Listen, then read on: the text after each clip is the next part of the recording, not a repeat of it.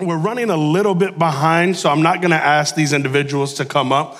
But I do want to let the church know, yesterday at our annual business meeting, we had a vote to elect new deacons and a new elder. And so I think the media guys have a picture of that maybe we could put up so you can see those who have been elected to the Church Leadership Council in the roles of deacon and elder. Am I just making that up? Do we have that? I assume. There it is. So that is our new deacons. Jonathan Aliota, Nilsa LaSalle, Damian Reyes, who has been elected for a second term, and then Mark Santos, who he just got in there. I was shocked, but that one worked too. And so those are our new deacons. We're so grateful. These are the men and women, in addition to the rest of the leadership council, that gather together and make decisions for this church and prayerfully consider what God is calling us to do. And so these are people that you can go to. You know, we're not a church built on one man. And so if you need anything, these are individuals that you can go to. We encourage you to do so. And if anything needs to get run up the ladder, they know to do that. And then because we don't have, there he is, Javier Massinet, who served 2 consecutive terms, 8 years on the board, has been elected as an elder, which means he can continue to serve our church. And we are very, very grateful for Javi Massinet. Listen, I ain't gonna lie. Me and Javi went to high school together. We had Spanish together. I did not think he'd be an elder, and he did not think I'd be a pastor. But look at us now, suckers. I'm getting fired. All right. I want to, who meant that? It'd be your own. It'd be your own. Listen, we are so grateful for everything that God is doing. Again, thank you, by the way, for coming to the Speed the Light Market and BGMC Market. Because of your generosity and the sacrifice of our children and our teenagers and our families, they were able to raise just under $6,000 for Speed the Light and BGMC. So that's just under $6,000 on our goal cumulative between both ministries of $35,000, $10,000 for our children, $25,000 for our teenagers. And so, man, we just love that this is a church that believes in the next generation and puts literally our money where our mouth is. But I want to jump in right away into this series that we've been in. A couple of weeks ago, we began this series that I've titled All In. And it's about the Great Commission. And if you look at the scriptures of the Great Commission in Matthew chapter 28, these are essentially Jesus' last words and his last commands while he was in the flesh on earth. This is his final marching orders.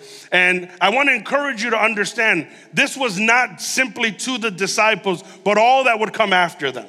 And this idea of the Great Commission, it's a co-mission. It's a mission that we have collectively. So it is not the mission of Pastor Joey. It is not the mission of the elder and the deacons. It is the mission of all believers in all places to accomplish what God is calling us to do. And in this portion of scripture, the reason I've titled this All In is because there's 4 times where Jesus says the word all that I really want to be able to focus in on. The first week, we talked about all authority. Jesus said, all authority has been given to me, and now he is giving you authority to go and do the mission that he has called us to do. And so I want to jump into that scripture again because I want to focus in on the next couple of alls. If you look at it, Matthew 28, verse 18 through 20, says, Jesus came and told his disciples, I have been given all authority in heaven and on earth. Therefore, go and make disciples of all the nations. Now, last week, we had Eric Hoffman come out and talk about the importance of missions. Yesterday, you saw through our BGMC and Speed the Light offering, we were covering all the nations. There was Brazilian food and Argentinian food, Filipino food, German stuff. Like, we had the whole shebang. And I ain't even gonna lie, I skipped lunch because I ate so much in that market. They got a couple $100 out of me, but I was like, it's for missions, as I kept eating more of it. Eating is so much easier when it's for missions, guys. Trust me, you can eat all you want. There are no calories when it's for missions. And so what does the scripture say, right? Last week we talked about all nations. The week before we talked about all authority. And he says, baptize in the name of the Father, the Son, and the Holy Spirit. Teach these new disciples to obey all the commands I have given you. And be sure of this, I am with you always, even to the end of the age. I want to focus in on this idea of all the commands I have given you. Now, there's over 600 commands in the Old Testament and several hundred commands in the New Testament, and I'm not about to go through each and every single command. And as I was prayerfully considering the direction we were going in this particular message, I really was brought back to this scripture that we just read. Well, what's the command that he's currently giving us in the Great Commission? What does that look like? Before I think about all the other commands I need to teach you, what's the command that the Lord is trying to teach his people in this moment? So I want to look at this command, and I want you to focus in. By the authority that God has given us, he has commanded us to follow this command. And the first one is this: we are commanded to go. It says, go into all the world, go into all the nations and make disciples. This scripture here in this verse, and particularly this word, if you've ever been to any kind of missions convention or sat through any of our mission stuff, this is a very popular word and piece of scripture to encourage the support and the call of missions on people's lives. Right? We talked about it last week, to go into all the nations. We talked about the literal billions of people who have never heard the name of Jesus. But I think sometimes what we do is we forget that all the nations includes the nation you live in. So all the nations isn't just the nations that are far off across the ocean or across the border. The nations include your nation, include where you're at. Okay? We forget that God has called you and I to go into this nation, to reach the people here, at your jobs, at your schools, in your neighborhoods, across the street, that we are called to this nation. As a matter of fact, one of the things I love about Chicago, and I've been with Heart Song the last couple of days, and we've been sending them out on some stuff, and I don't know if you guys have figured it out, I really like Chicago. But here's the idea. I consider myself the ambassador of Chicago, but I want to make sure you understand something. You don't ever have to leave the city to reach all the nations. Chicago is an international city. Okay, you can go to Chinatown, Greektown, Little Saigon, Ukrainian Village, Pilsen, Humboldt Park, Little India. We can literally go to any nation and never leave this city. And by the way, you can eat anywhere you want around the world and never leave this city. So it's important to understand strategically where God has placed Belmont and where God has placed you and I. This is a very strategic place. This is important and vital to the mission around the world, because you might reach somebody that goes back to their native country and reaches somebody else. I mentioned this not too long ago. Belmont's history, we're over 100 years old, and in this inception, it was an Italian church, and it was all in Italian. For at least the first 50 years, it was all in Italian. And I had a young man who was getting his credentials in Italy who follows me on social media, periodically says things and compliments things. And he messaged me in my DMs, and he sent me a screenshot of his curriculum that he's taking for his credentialings as an AG minister. And the screenshot was of the history of Belmont. And I'm like, snap, okay, that's pretty cool. You got the history. And it lit all the pastors up to Pastor Carlos. I did remind him that his stuff's out of date. He needs to update it a little bit. But it had the history. Why? Because someone came out of Belmont, an Italian, and started the Assemblies of God in Italy. So it transfers over, it moves across. You'll never understand the ripple effect that'll happen when you are willing to go into this nation, into your community, into your neighborhood, and do what God has called you to do. Okay, the problem is we go to work, to school, to eat, to play, but we fail to go to people with the very thing they need. And it has to start where God has you. Listen, Acts chapter 1, very famous scripture when it comes to this. Verse 4 through 8. Once when he was eating with them, he commanded them, do not leave Jerusalem until the Father sends you the gift he promised. As I told you before, John baptized with water, but in just a few days you will be baptized with the Holy Spirit. So when the apostles were with Jesus and kept asking him, Lord, has the time come for you to free Israel and restore your kingdom? He replied, the Father alone has authority to set those dates and times, and they are not for you to know. But you will receive power when the Holy Spirit comes upon you, and you will be my witnesses, telling people about me everywhere. But where does he start? In Jerusalem. Where were they? In Jerusalem. Throughout Judea and Samaria and to the ends of the earth. So we include everything.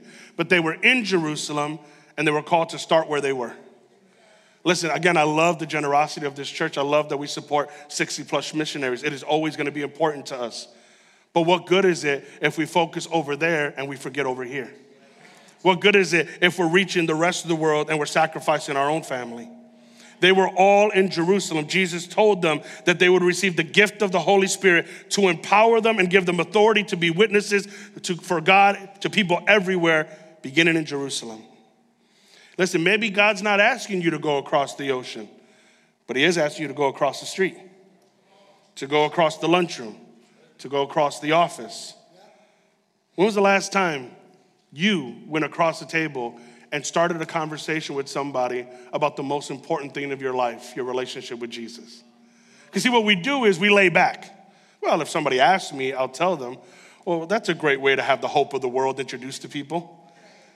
If you ask me, that's like finding out that, the city of Chicago was gonna give all of us $50,000, but you had to go ask and nobody told you about it. It's like, well, if somebody would have told me, I would have been asked that. And how many people said, if I would have known, if you would have told me, maybe I would have given my life to the Lord sooner. But the problem wasn't my lack of belief. My problem was my lack of presentation. You didn't give it to me. So how can I use it if it's never been given? But here's the reality. When we go to that person, when we cross that first hurdle, and I get it. We're nervous. We feel insecure. We feel inadequate. We feel like they might ask us this question that we don't know, which, by the way, you don't have to have answers to all the questions in the world, all right?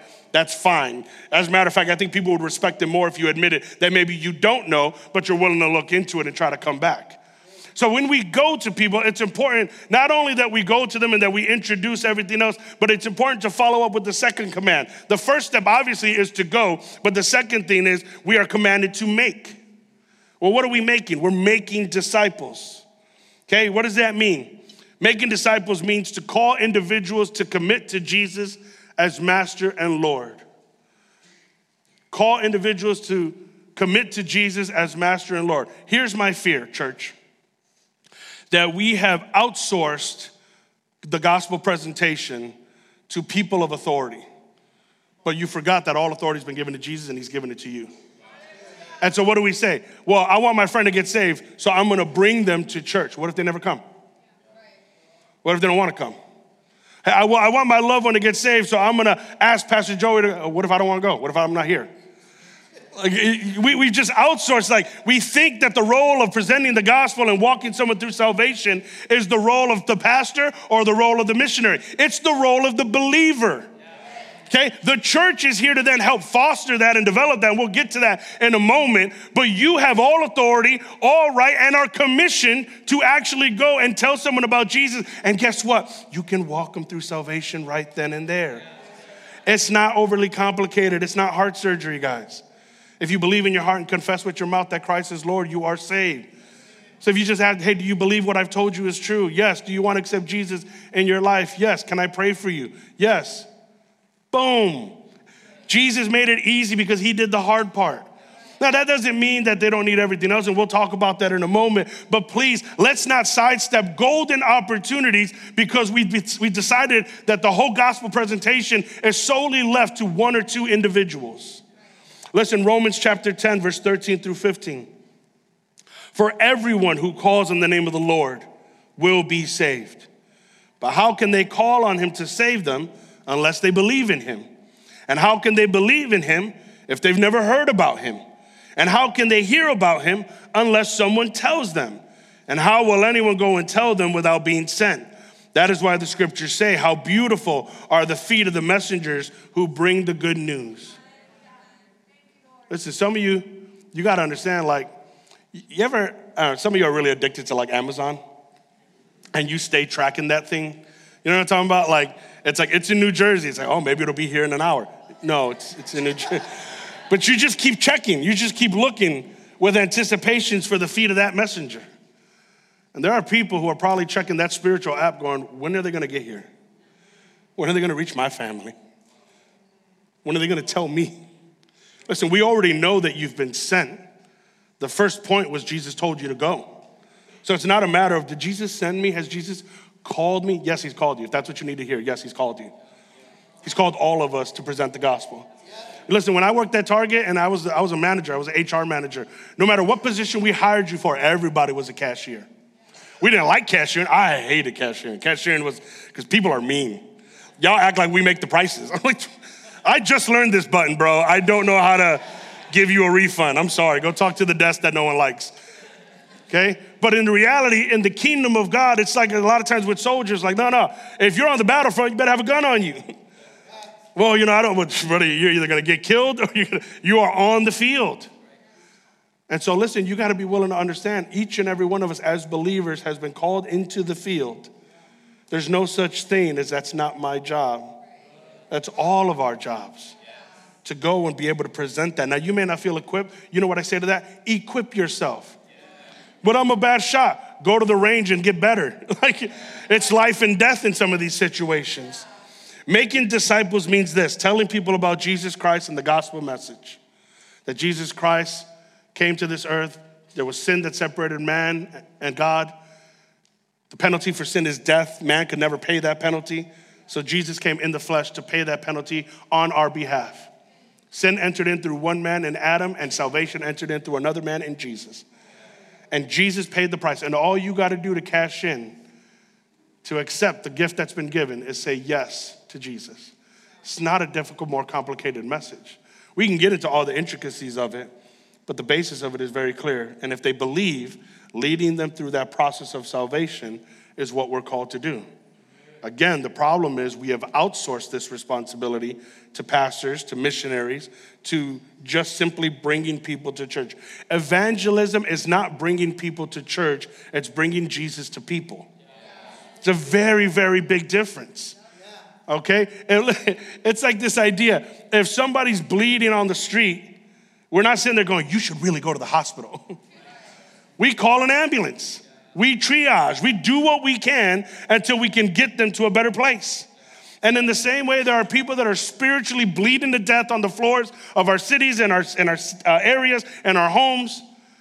And we can't wait for them to say yes to coming to church. And we're grateful when they do. But I can't wait for that. I got to tell you about them now. I got to plant that seed now. I got to water it now. I got to keep working on that now. Well, Pastor, I tried bringing my friend to church, but they refuse. So bring the gospel to them.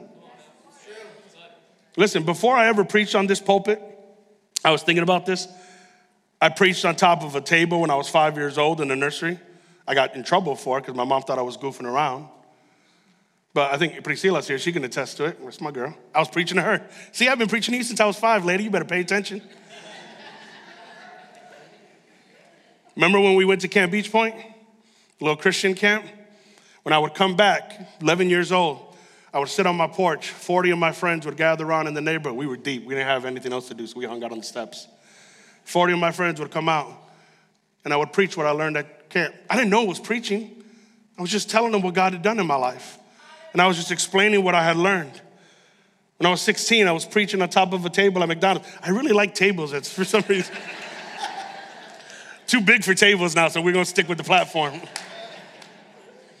But I remember at 16 years old, stealing my youth pastor's sermon notes from his pulpit, going to school the next day, getting on top of that table and preaching to everybody in McDonald's, walking them through salvation in that moment.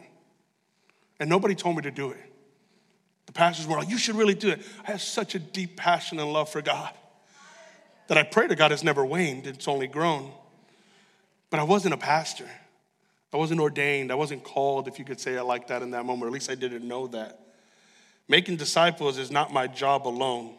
It is the role of the church. And when I mean the church, I don't mean the institution. I don't mean the deacons that we've just elected and the leadership and the pastors. I mean you. You are the church. You are the hope of the world. You are the light of the world. But the individual people who make up this church are the ones that are going to be able to make a difference in this community. Everyone who says yes to being a disciple of Jesus Christ becomes a new creation. And you get the opportunity and the privilege to walk them through that. But here's the reality. No one's born knowing anything. 4 weeks from now, God willing, within the next 4 weeks, my wife and I will have our third child. Which, by the way, if you didn't know, we're having a son. I don't know if most of you knew that. I think most of you knew that, but I mean, I would have been fine with 3 girls, but thank you, Jesus. But here's the reality. My son doesn't know anything. He won't know anything. It's my responsibility as a parent to teach him. And listen, when you think about it, parents in this room, when you first became a parent, You didn't know how to be a parent. You freaked out. You called everybody. Yeah, I mean, no one's knowing anything, even when you get out into the world for the first time. Remember when you first lived out of your parents' house and you're in freedom? I think everyone made this same call. Mommy, what's a good price for tomatoes? I don't know how much they're supposed to cost. Mommy, what's a good price? It's the chicken. It said it's 79 cents a pound. Is that a good price? No, mijo, that's too expensive. Next week it'll be on sale for 49 cents. Okay, mommy, thank you. Because we don't know nothing, right? You don't know what you don't know. So what do you need? You need somebody to teach you. And that's the third thing. We are commanded to go. We are commanded to make disciples. And then when we make those disciples, when we give birth, so to speak, to those new creations, we are commanded to teach them, to raise them up. And again, in part, that's the role of the pastors and the ministers. You know, God has appointed us to teach. Yes, that's true. But I don't have to be the only teacher. You teach. Well, I don't know as much as you. That's fine. I don't know as much as other parents, but it's my kids. So I'm going to teach. And guess what? I'm going to learn so that I can teach. Here's the trick, guys. You only got to stay one chapter ahead of them. You can stay one chapter ahead in the curriculum. You'll be all right. Listen, God has called us to teach. But are we willing to take that opportunity? To take someone under our wing. I was telling Heartsong, I'm so grateful that they're at one of our AG universities and that they're learning and they're growing. I never got to go to one of those. I didn't even know about them. So I didn't go to an AG college. I didn't go to a Bible school. If you're like, oh, how are you even doing that? I had a youth pastor in our church named John Velser who took me under his wing for 5 years and said, I will teach you how to pastor. That's what I have. Those are my credentials. It's too late. You already voted me in. You can't just fire me now. Okay? But I praise God every day that I had men and women in my life who said, Joey, let me teach you. Let me show you how to do this. Let me teach you how to love people. Let me teach you how to be a good husband. Let me teach you how to be a father. Let me teach you how to be a steward. Let me teach you how to pastor people. Let me teach you how to counsel somebody. Let me teach you how to love somebody. I was not born knowing anything, and neither were you. Someone taught you. So we have a responsibility to teach someone else. Someone discipled you. Someone taught you how to read the Bible. Someone taught you how to pray. Someone taught you how to give. Someone taught you how to do the things that God has called you to do, how to play the worship instrument, how to lead somebody, how to usher, how to take care of babies, how to be a youth leader. Someone taught you. So what's our responsibility? Each one needs to teach one. And I teach you, you go teach the next one. After I was discipled, now my job is to disciple other people, to raise up people. Listen, 2 Timothy chapter 2. Timothy was a young man that Paul came and discipled. He taught him how to be a pastor. And listen to what he tells him in his second letter to him in chapter 2, verse 2. You have heard me teach things that have been confirmed by many reliable witnesses. Now teach these truths to other trustworthy people who will be able to pass them on to others. You heard me teach you. Now you go teach somebody and make sure that they go teach somebody. You know how the gospel has reached us? 2,000 years of people teaching other people how to be disciples. We are a chain and a long link of teachers. And I'm not going to be the link that breaks that chain. My job, my responsibility, should the Lord tarry, is to teach. Why do you think we put such an importance even on the next generation? Because if we don't teach them, the world's going to teach them. But it's not just that, because there are people that we've already missed in that generation, adults that have no idea, no understanding of who Jesus Christ is. They know there's a yearning, there's an inward desire and understanding because we are all born with that God-shaped hole in our lives. So we know I need something, I'm missing something, and I want to say yes to that something. And once they say yes, that's amazing. That's the first step, but now what? It's like you got hired for a new job. Thank God I got a new job. I have no idea what I'm doing at this job. I don't know what I'm supposed to do. I don't know where I'm supposed to go. I don't even know how to get to the bathroom. So what do? They put you with a training partner, somebody who's already been there. And they say, hey, this is your trainer. He's going to teach you how to do this. You are trainers, whether you like it or not. You are not called to just feed, and not give. We're not called to be overweight Christians who just consume but never exercise what God has given us. So here's my question for you, church. Who are you actively teaching right now? Who is a better, stronger Christian because you've taken them under your wing? It's a cycle. Each one teaches one. You raise somebody up, they raise somebody up. Listen, Luke chapter 6, verse 40. A disciple is not above his teacher, but everyone, when he is fully trained, will be like his teacher. My children mimic everything they see in me. All the words that we say, all the things that we do, they mimic us, good and bad. They mimic us. But here's the reality. Teachers are the lid, right? They'll be like you, but they're not necessarily going to surpass you because you're the one teaching them. The question is, have we capped the spiritual temperature of this room because the majority of people are unwilling to teach the new people? We had 50 people at our new believers luncheon. We have a packed out capacity in our growth track. And the day we started growth track this month, we had 20 people sign up for next month. So people are starting to come. But when they get here, if Pastor Joey is the only teacher in the room, we do a disservice to them. There's way too many people for just one teacher. That's why God has given us the authority to go and do it. But I don't know much. Well, teach them what you know, not what you don't. I don't care about what you don't know. Teach them what you do know. It's like, hey, listen, all I know is, be here on time and try to serve. Great, awesome advice. Start with that. Just start with that, and then you can get to the next level. Right? Listen, your kindergarten teacher didn't get you your graduate level degree. You had different teachers in life. That's fine. But your kindergarten teacher was fundamental to establishing the building blocks that would one day allow your graduate level teacher to teach you what you needed to know. So everybody matters in this process. And all of us are called to teach somebody at some process and in some place of their life. You are the spiritual lid of this church. If you're sitting here going, man, the church is kind of stale. I don't feel like I'm being fed. It's not because Pastor Joey's not feeding you. It's because we're not feeding each other. By the way, feed yourself as well, okay? Because only children and invalids can't feed themselves. That's a whole nother sermon. Don't get me started. That's a whole nother sermon. But here, teach with your life. Teach with your life, with what you do. You know how's the best way to teach somebody how to pray? Pray in front of them. You know what's the best way to teach somebody how to worship? Worship in front of them. As a matter of fact, Heartsong, if you can come up. I was smiling to myself. I was sitting right there in the front, and I look over to my right, and Edwin, who's normally our bass player, he's just worshiping like Edwin worships. I love watching Edwin worship because what you see up there is even bigger when he's not with a bass in his hand. And Edwin's worshiping his heart out. But Edwin, I don't know if you noticed this. In front of you was Mark Santos' son, Malachi. Malachi's, 7, 8 years old? 9, sorry, he's short. I look at Malachi, and Malachi's staring at Edwin. Just looking at him. Not awkwardly, just like, that's how you worship. Oh, that brought so much joy to my heart.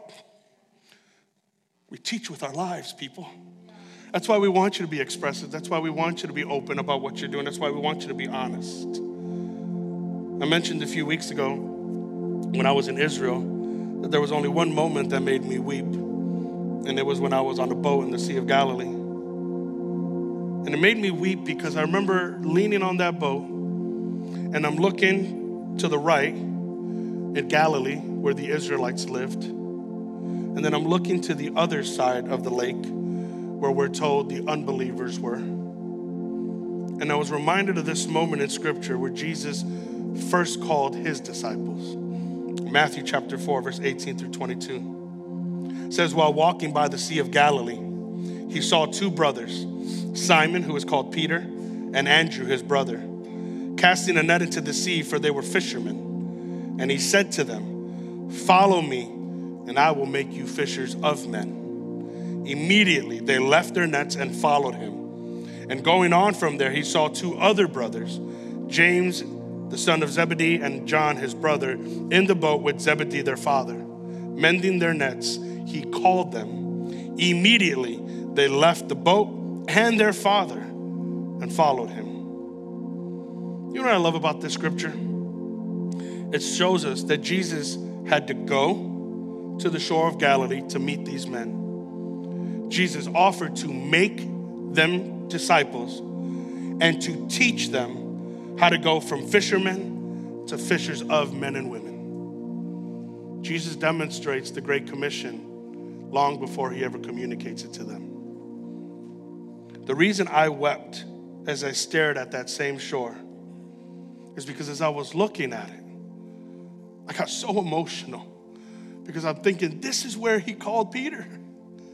This is where he called John and James. This is where he gathered Andrew and his disciples. It's literally right in front of me, like I'm blown away. And the Lord spoke to me and he said, I called them then and I'm calling them now. And I'm still calling you to go to the other side of the lake. I'm still calling my disciples to go. I'm still calling my disciples to make new disciples. I'm still calling my disciples to teach. Here's the only thing that's in the way, is your willingness to be available to that call. Are you willing to say yes? Think about it. John, I felt bad when he looks at these two brothers who are with their dad working, and he says, follow me. Were they available? No, they were in the middle of a job with their dad. They left everything because Jesus called them. I said, yes, Lord, I will go. He didn't convince them. He didn't do a 3-page sermon. He said, come and follow me.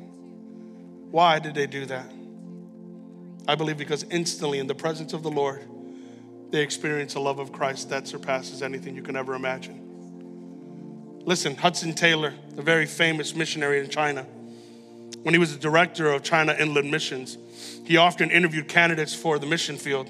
On one occasion, he met with a group of applicants to determine their motivation for service. And why do you wish to go as foreign missionary? He asked one. I want to go because Christ has commanded us to go into all the world and preach the gospel to every creature, was the reply. Another said, I want to go because millions are perishing without Christ. Others gave different answers. Then Hudson Taylor said, all of these motives, however good, will fail you in times of testing, trial, tribulations, and possible death.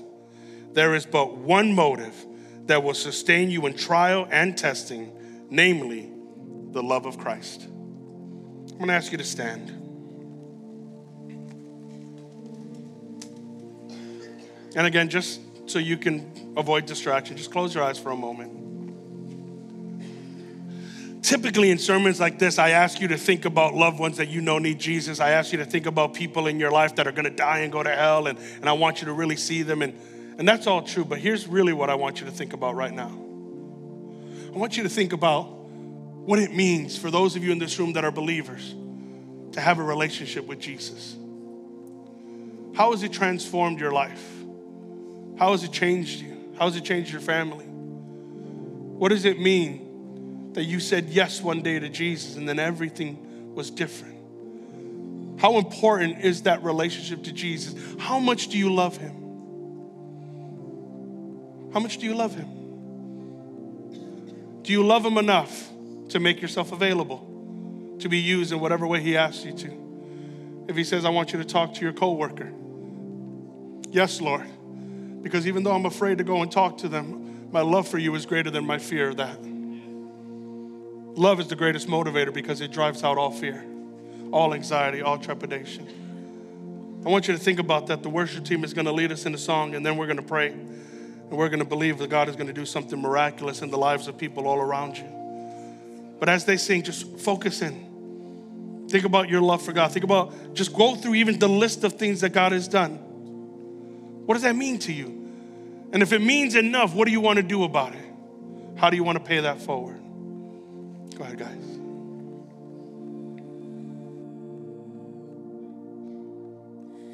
Narrow as the road may seem,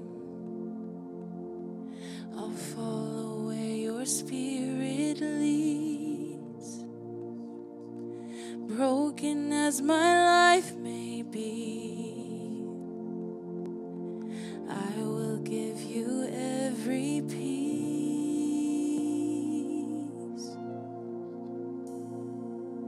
I hear you call, I am available.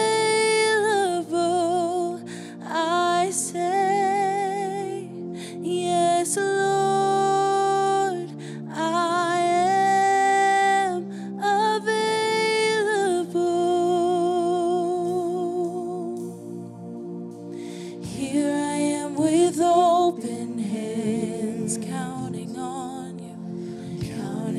your grace again. Less of me and more of you. I just wanna see you. I just wanna see you move. I hear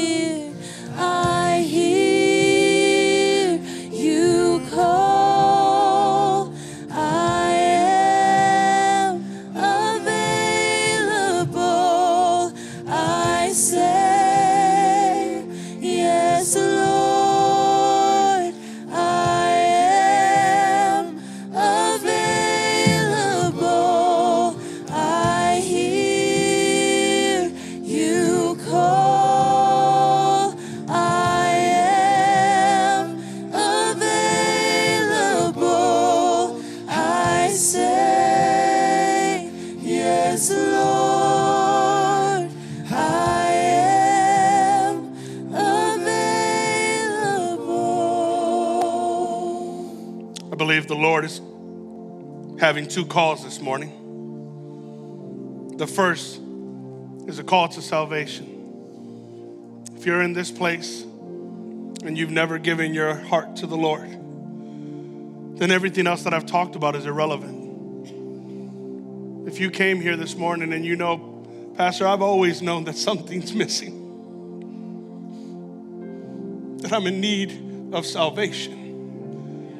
And I'm not saying you got it all figured out right now. I'm not saying you got all your answer or your questions answered.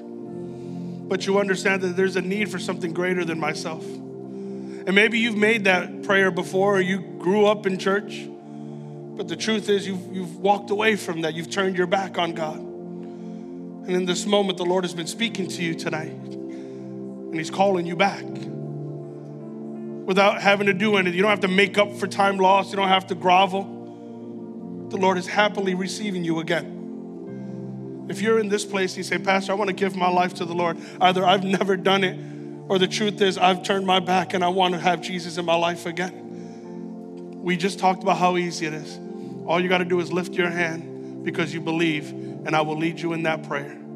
So if you're here, sir, ma'am, young person, whoever you are, if you want to accept Jesus Christ as your Lord and Savior, could you just lift up your hand real quick? And I want to pray for you. Thank you, sir. Thank you. Thank you, guys. Thank you, ma'am. Anyone else? Thank you. I see you. Anyone else said, that's me, Pastor? Amen. Let's pray, church. Do me a favor, everybody. Would you repeat after me? Say, Jesus, I recognize that I'm in need of a Savior. And I ask you, God, to come into my life. Forgive me of my sins. Make me fresh. Make me new. Help me, Lord, to learn how to love you the way you love me.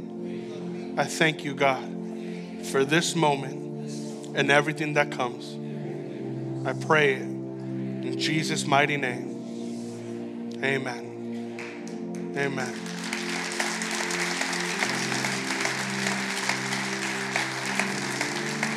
Listen to me.